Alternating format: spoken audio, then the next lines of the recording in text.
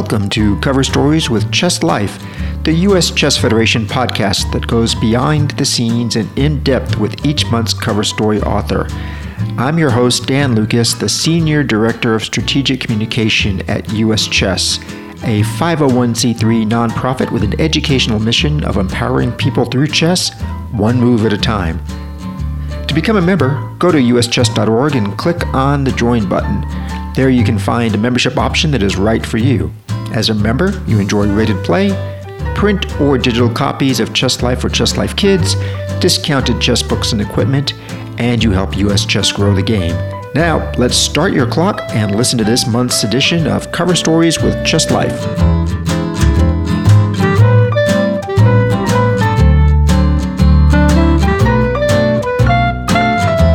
So welcome to the September edition of Cover Stories with Chess Life. Our guest today is Grandmaster Elshin Moradiabadi.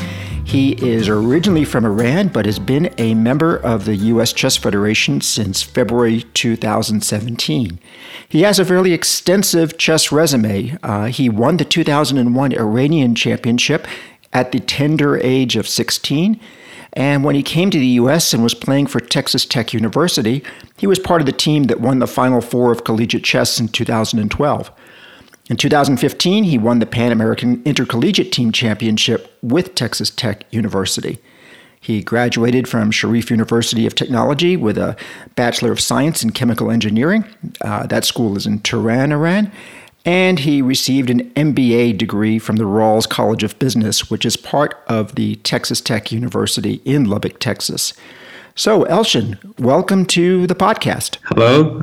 Thank you, Dan. Thanks for having me. And hello, everyone who is listening to us. So Elshin wrote our cover story about the National Open, and this is his first cover story with Chess Life, although he has written for us before. Tell us a little bit about what you found the most interesting at the National Open, Elshin. Well, National Open is a very unique event in many ways. I can be specific about two or three points. One is that all participants, they're all in one hall. I love that. All the players, they play in the same hall, the same groups. You can see from the 1,100 players, all the Grandmasters games, they're all happening at the same time, and it's very inspiring to see 500 players playing in the same place.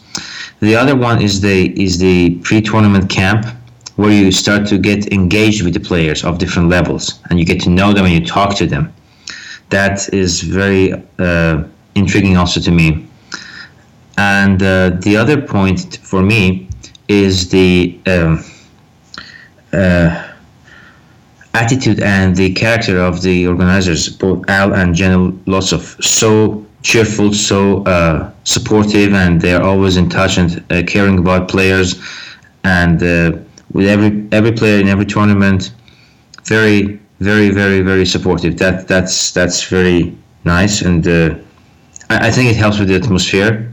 And finally, I forgot this point. They have a women's section tournament. They have the National Open for women. They have a separate tournament. That is something we need on top of the U.S. Championship. And I found it very, very interesting and very inspiring for girls and women coming and playing a tournament of their own. I think these are the number of points I could say that helps with the atmosphere of the festival. It's an ongoing thing for an entire week almost, so I love that. So let's actually jump to the Women's Open because that's also covered in the September issue of Chess Life, written by Sabina Farser. You happen to know a thing or two about Sabina, don't you? Yeah, well, we are engaged and we've been living together. Yes, I do. Yes, so congratulations. Thank you. And also, when you and I met for the first time in person, you were at the U.S. Open in Middleton, Wisconsin, accepting an award for Sabina as Women Chess Player of the Year, and gave a very heartfelt speech on her behalf. So that was very interesting. Can you tell us a bit about what Sabina thought about winning that award, the Women Chess Player of the Year? Well, that's I think what a chess player can hope for, can dream about, like being recognized for their achievements as the Player of the Year by the U.S. Chess Federation. And I think this is something that Sabina has been trying to achieve for years. She's been playing in the U.S. Championship since she immigrated in 2008, and always a hardworking person at the board and a true fighter. I think it meant a lot to her. It was sort of a pity that she couldn't be there to accept the award herself, but I tried to be the best representative for her and for her message for the girls and chess players, and it meant a lot to her. She's very happy about it. Well, good. And listeners, I think you'll really enjoy both of these stories in this September issue. Elshin, because you are relatively new to our listeners and new to the U.S. chess scene, at least certainly you played for Texas Tech back in 2012, but you didn't start officially representing the Federation until last year. Tell us a little bit about your start in chess, what the differences are about playing chess in Iran and the U.S. or the rest of the world, and the relative popularity or not of chess in Iran. Well, when I started playing chess, chess had just the ban over chess had been lifted 3 years before I started playing chess, and chess was banned during the Iran-Iraq War and since the revolution in Iran. So what we inherited as kids were just an absolute nothing. It was a place that there was so much interest, but there were no kids, there were no scholastic tournament, we had no grandmasters, we had no international masters when I started playing chess. And what our generation had all the my generation and the following had all the motivations and desire to get better. And we took every opportunity to improve. And nowadays, chess is a very well-developed sport in Iran. The national team of Iran is like 18.5-year-old. That is big, and they won the Asian Nations Cup. And but back in my time, we like having laptop, computer, things like that were super luxuries. We couldn't even imagine that. So we would take any book we could, any magazine we could, and we would read. I would at least do that. Read every single page. Try to add to my knowledge as much as I can. There's a funny story. I met Daniel King, a very renowned British grandmaster and author, and chess promoter and commentator, and told him that I learned a lot from him. And he said, "How so?" And I told him that they used to translate his articles into Iranian Persian magazines, and I would read them, every single one. And that's how I was trying to make the most of every single material that would come to my way. And any tournament I had a chance to play, I would treat if it's going to be my last tournament, so I would give my best shot in every tournament. I think that's how things started getting better. And of course, the Federation started spending some money on players, and it brought coaches from Russia, and it helped a little bit. It helped extensively at first, and then gradually the existence of coaches in long term helped a lot. So with the books that you were reading, were they mostly in English, or did you also have a smattering of Russian chess books? Both mostly Russians, because the neighboring countries, Azerbaijan and Armenia, luckily for Iranians, the two very advanced nations in chess, and the proximity. So of course I couldn't read Russian, of course. Luckily for us, chess has a universal language that are the moves, and mostly were Russian at first, but English books came along after I was 14, 15. We could have English books too. I remember I started reading the Roski books in English. And then what precipitated your coming to the U.S.? Both pursuing a little bit further chess, and mainly what I'm still working on is to get my PhD in the field I like, in the area I like, and be able to spend time in academia. Well, I haven't fulfilled my main goal for coming to the U.S., and the other one was that I wanted to pursue playing chess in a better style, in a free style. I could choose which tournament I want to play. I wasn't forced to follow a certain calendar, and be able to follow my dream or follow my goals in the way I want to be. I take a great deal of respect and care for autonomy and being able to make your own choices. So I thought US is the perfect place to do so. So are you actively pursuing a PhD right now? I do not, but I was pursuing one at Texas Tech. Unfortunately, didn't get to a very great end, but I haven't given up on the dream. So I'm trying to get back. So for those of us just run-of-the-mill chess players, the idea of being both pursuing grandmaster studies, studying theory and such that you have to for that, and also pursuing a PhD just seems like that's just too much brain power for one person. I hope I can talk about it even after I obtain my I've obtained my PhD. But when I was in high school, I was expected to be a good academic person because most of my classmates in high school were very strong in mathematics, physics, and chemistry. And I was going to a niche high school in Iran. So chess wasn't on tap, actually, but I chose chess because I love the game. Yeah, well, good, and that's the best reason to do it. And if you do pursue the PhD further, what is your area of interest? My research interest was in behavioral sciences, so most likely I will end up in a business school where I can do behavioral studies, mostly cognitive biases. I would like to look at the cognitive biases of people, their decision makings, and under pressure or uncertainty, and short-term decisions as well. Those are the things I'm looking into. Yes. And yeah, that also I can see how that would definitely have competitive aspects for you in the chess world. Exactly. That my inspiration again comes from chess. Short-term decision making, a lot of uncertainty. You don't have all the knowledge that is out there, and we are bounded by our own rationality, which sort of simplify things to some heuristics. But in the meantime, it may cut us short in some decisions. I'm curious, the other real big open tournament on the calendar is the U.S. Open. And there's some definite differences both in number of participants. The National Open just dwarfs the U.S. Open in participants and the total number of titled players. But other than that, is it generally a similar field between the two events? Actually, I love this question because the moment it was the first time I played the U.S. The U.S. Open this year. And the moment I entered the tournament hall, I was like, this is so similar to the National Open because everyone plays in the same hall, and you can see all the different schedules and all the different group of players, and then the same number of arbiters and TDs who are taking care of everything, and well organized, all this everything provided. So that was very similar.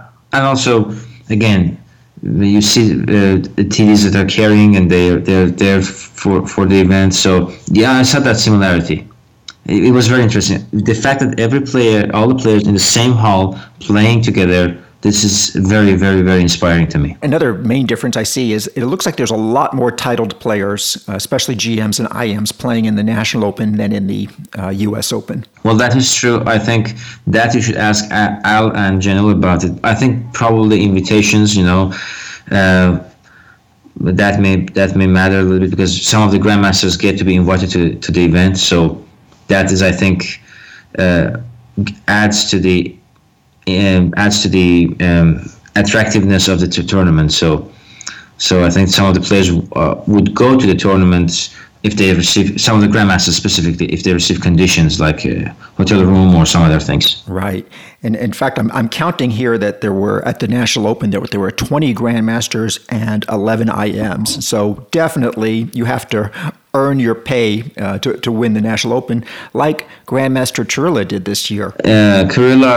Christian did a great job in this tournament. Probably played the best tournament of his life, and he deservedly won the tournament, in my opinion. And that's because you just very gently corrected my pronunciation there. I want to go to of Kirilla. Yes. Thank you for that. Let's look at some of the other top finishers whose names I probably would also mangle. So I'm gonna give my best pronunciation, and then you tell me how they actually should be pronounced. Absolutely. In second to fourth place, we had Darius Schwirtz, Yes, I think that's the closest I can get to pronounce his name, but that sounds great.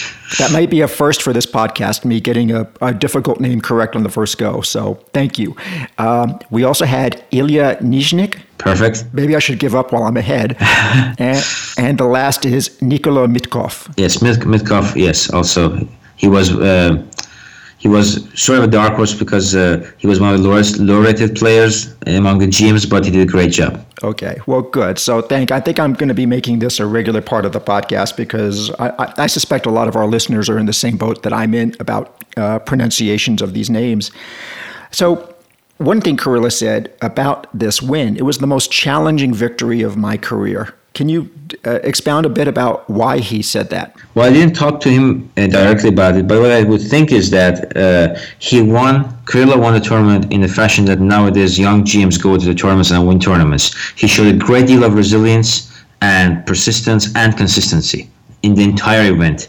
He turned around bad positions into a draw or a win. If the opening wouldn't turn out so well for him, he reacted very principled and correctly and got the most out of them. And once in the last game, he was in the last position against Schwartz. He pulled out, actually, I call it a Houdini out of nowhere, a nice trick, and then find a great draw to clinch the title. So I can say he put up himself with the challenge. He was there to face this challenge and made the most out of the head-to-head fight. So. And that's how chess has become nowadays. Knowledge, everyone almost has it. So, but the most important is to make the most out of it. And he showed a great deal of ability to do so. And I think, listeners, that you will really enjoy going through the games that Elshin annotated for this article, especially the last round game by Kirill. It was just a fascinating game to play through. So, Elshin, another regular feature of our podcast is our best question contest that's sponsored by uscfsales.com. When I select a best question, that person gets a $50 gift certificate to uscfsales.com. And I have a few questions here. I'm going to just call one of them the best question, but the other two are interesting as well. So I'm going to hit you with all three of them. The one that we're calling the best question came from Chris Wainscott, who's actually a friend of yours, correct? Yes, he's a good friend. I think you were at the U.S. Open together this year. His question is, from the outside, the life of a traveling chess professional looks like an adventure. Always going to new places and doing new things seems exciting. But how much of the lifestyle is really the adventure of seeing new places and doing new things versus just being a never-ending mundane existence of simply trying to find somewhere to do your laundry or buy a new pair of socks? That is a very good question, and especially with the tournaments we have in the US, they're very fast-paced. In Europe, if you're traveling in Europe, you can say that you get to see the place and you can combine tourism with playing a tournament. This summer, Sabine and I, we toured Europe. We played in France, Belgium. We spent some time in Finland and in Denmark, and it was a great time. We got to see places, but sometimes when you have double rounds and the tournament is so intense and back to back, and you have to go back to work, I always thought that I've been to, in a short period of time since I immigrated in 2012, I've been to maybe near 25 or maybe near 30 states, even more than that. But can I say if I had seen all of them? Probably not. I can say maybe I had seen 8 or 9. Like I spent time and saw what's going on in those states. So probably with regard to the tournaments we have here and the pace that events have, and then you have to go back to work and do your things, I think Chris is right about the mundane part. But if you're going to Europe and play the tournaments, because there's one game a day, and the idea of chess is tourism. Chess is always combined with tourism in Europe. That's the idea. So I think you get to see a little bit more.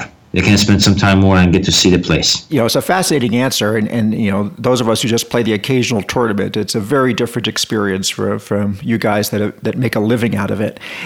We have another question from Daniel Parmet that is very similar to Chris's question, kind of probably just adds a little bit of information. And he says, with all the time one has to devote to chess over your life, other things get shifted to the side. What is one thing that you wish you had more time for at any point in your life? Studying science for me. I wish I had more time to study science. All kinds. That's one thing I wish I had with more time. And while I spent all this time on chess, I wish I had more time to study science. For me, knowledge is in any form appealing and interesting.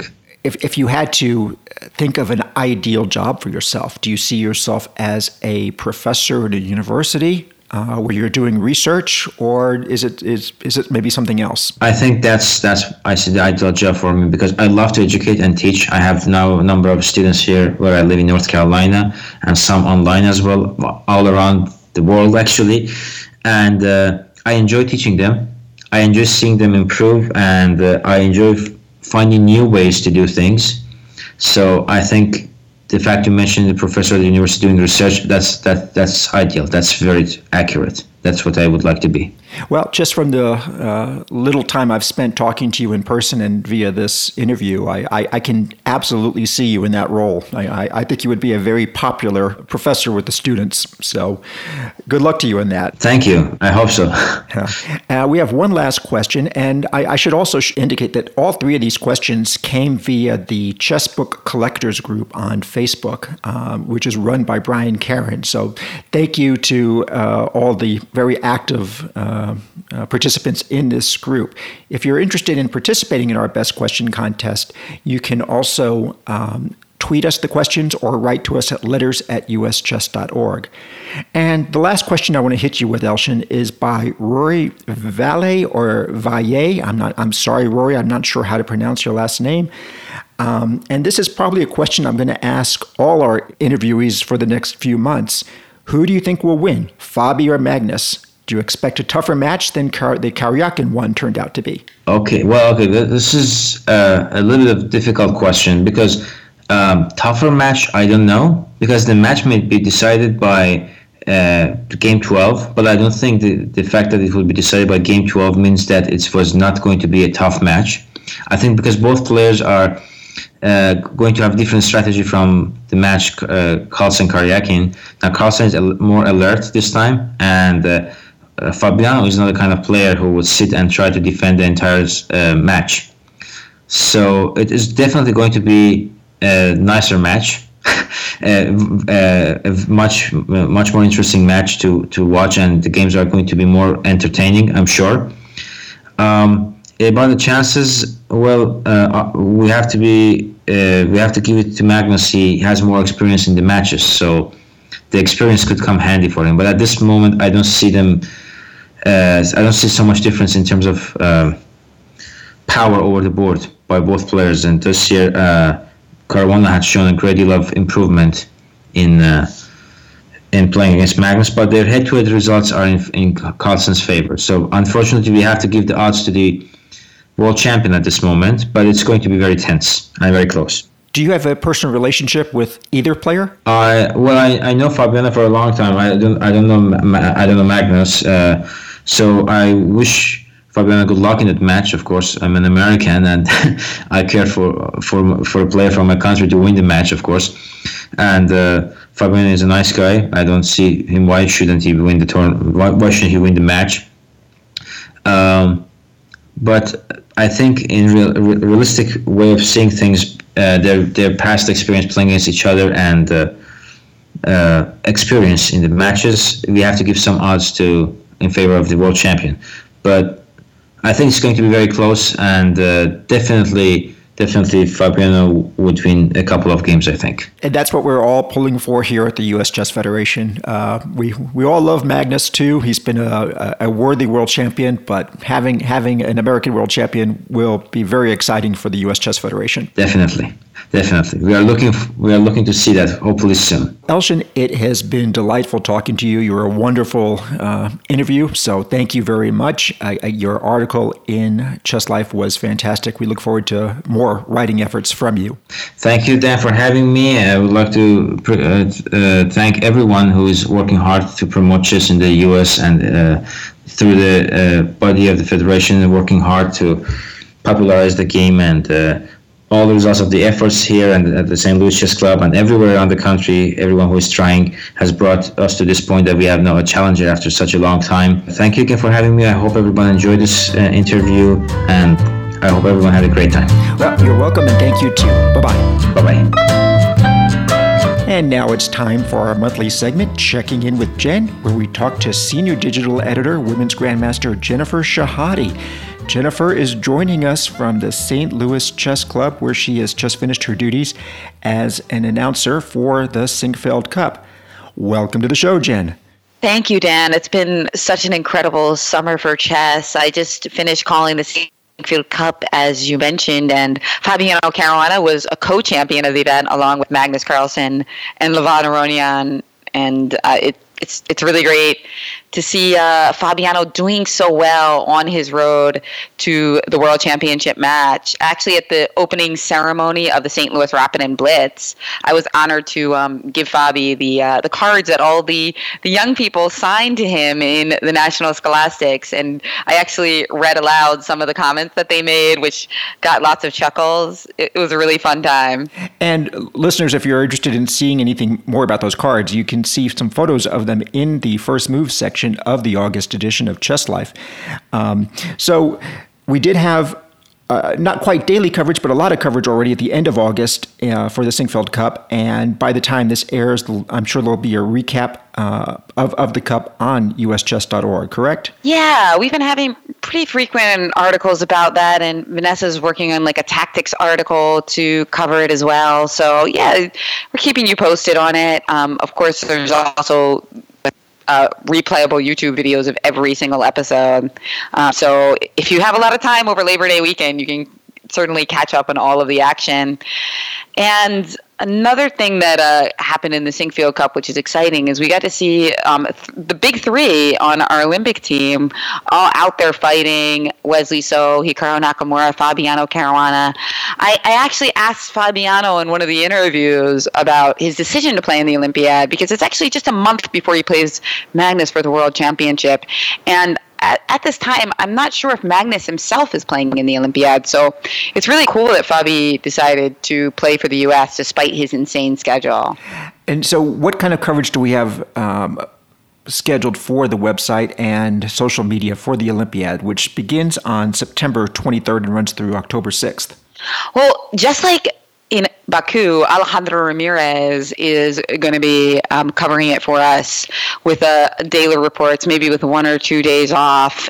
So that's going to be really exciting. Alejandro is a great writer, and he also just knows the players so well, so he really can give you a kind of insider's view.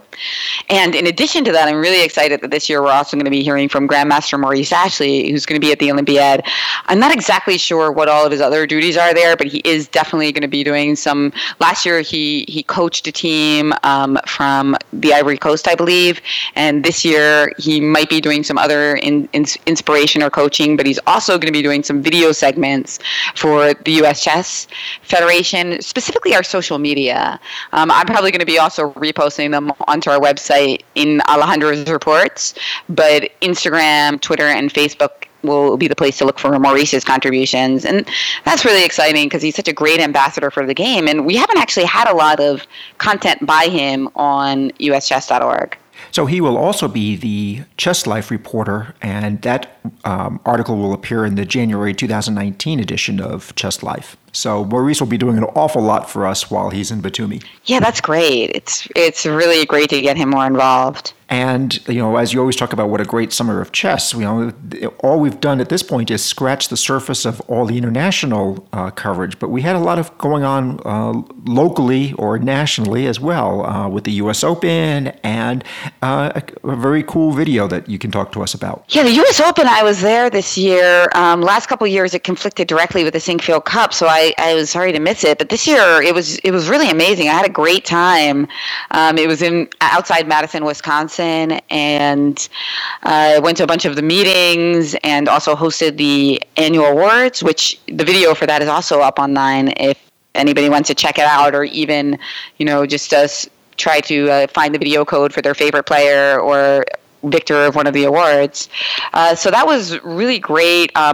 of course, Timur Gureyev won the event, which was really exciting because that gives him a spot into the U.S. Championship. Better known these days for his blindfold skills, but Timur really proved that he could bring it in classical chess as well. Just a very competitive tournament. Exciting to see Timur take it down. As for the meetings, one of the meetings that was most important to me was the U.S. Women's Committee meeting because it's just such an active committee, the Women's Committee for the U.S. Chess, chaired by Maureen, and all of the members are just so passionate about bringing more girls and women into the game. And we actually premiered a video there, Girls in Chess, edited by Jenny Schweitzer. It shows the KCF All-Girls Nationals in Chicago and shows some girls who played in it and lots of inspiring wisdom that they had about what it's like to be a girl in the game of chess. And then it actually had its main... So we just wanted to give basically a sneak preview to the people on the U.S. Chess Women's Committee because they've done so much and they really helped create this video and the inspiration for it. And then a week later, it actually premiered in The New Yorker, where it's up to almost 1 million views, I believe. So it's really exciting to kind of see chess go mainstream. That's actually TheNewYorker.com, where those 1 million views are found. And if you haven't seen this video yet, it's a short video, but it really tugs at the heartstrings. There's especially one moment that I find very memorable that I'll tease, but you need to go watch the video yourself to find out what that is. And just recap again, Jen, you said that's going to be on our website starting when?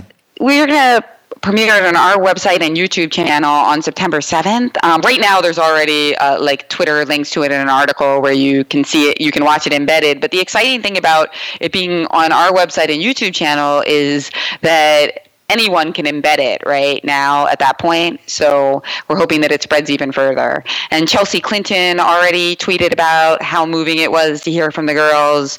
So I'm really looking forward to Garry Kasparov, of course, being that it's a tournament that he is involved with, the Kasparov Chess Foundation, All Girls Nationals, with Renaissance Chess Nights. It really seems that it's encapsulating what we're trying to show about girls in chess, that it's not just about becoming a great chess player, it's also about building character.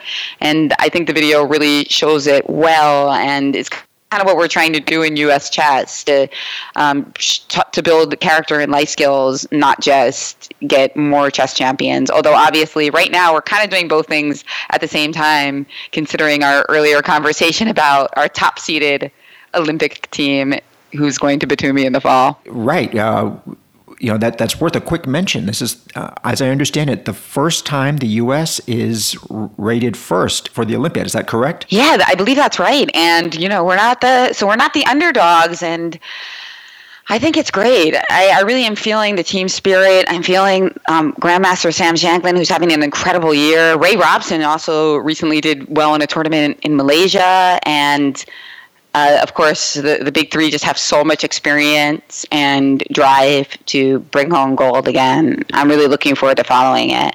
Yeah, so this summer of chess is going to extend well into the fall, so this is fantastic. And, Jen, again, thank you very much for sharing all this. Tell us once again what our social media accounts are and how listeners can access them. Well, our most popular social media account these days is our Twitter feed at US Chess. We actually had lots of incredible tweets from Eric Rosen, who took over our Twitter a few times during the Sinkfield Cup.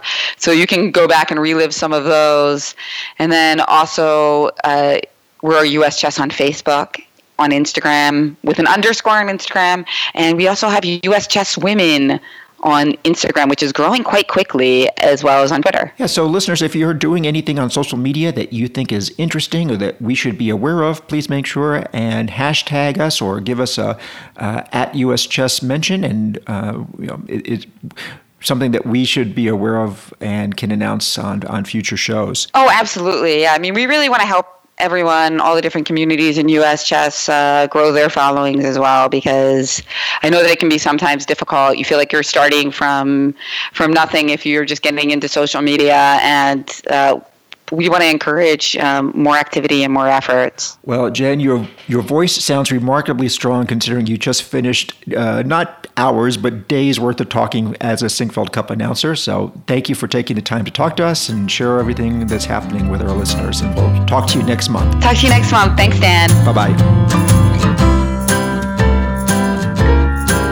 Thank you for joining us on the September edition of Cover Stories with Chess Life. Make sure and join us next month for our October edition when we'll be talking to International Master Eric Kislik and talking to him about his cover story on direct attacking moves. Eric wrote, "It recently dawned on me that it would be very useful for club players to study instructive examples of practical attacks on the king with direct moves because we see this practical side of attacking chess so rarely. I am referring to direct attacking moves to get to the king, actively improving our pieces and not forgetting about badly placed pieces." So, does this generate some questions in your mind? Write to letters@uschess.org for your chance to win a $50 gift certificate to uscfsales.com, provided by our sponsor, US Chess Federation Sales.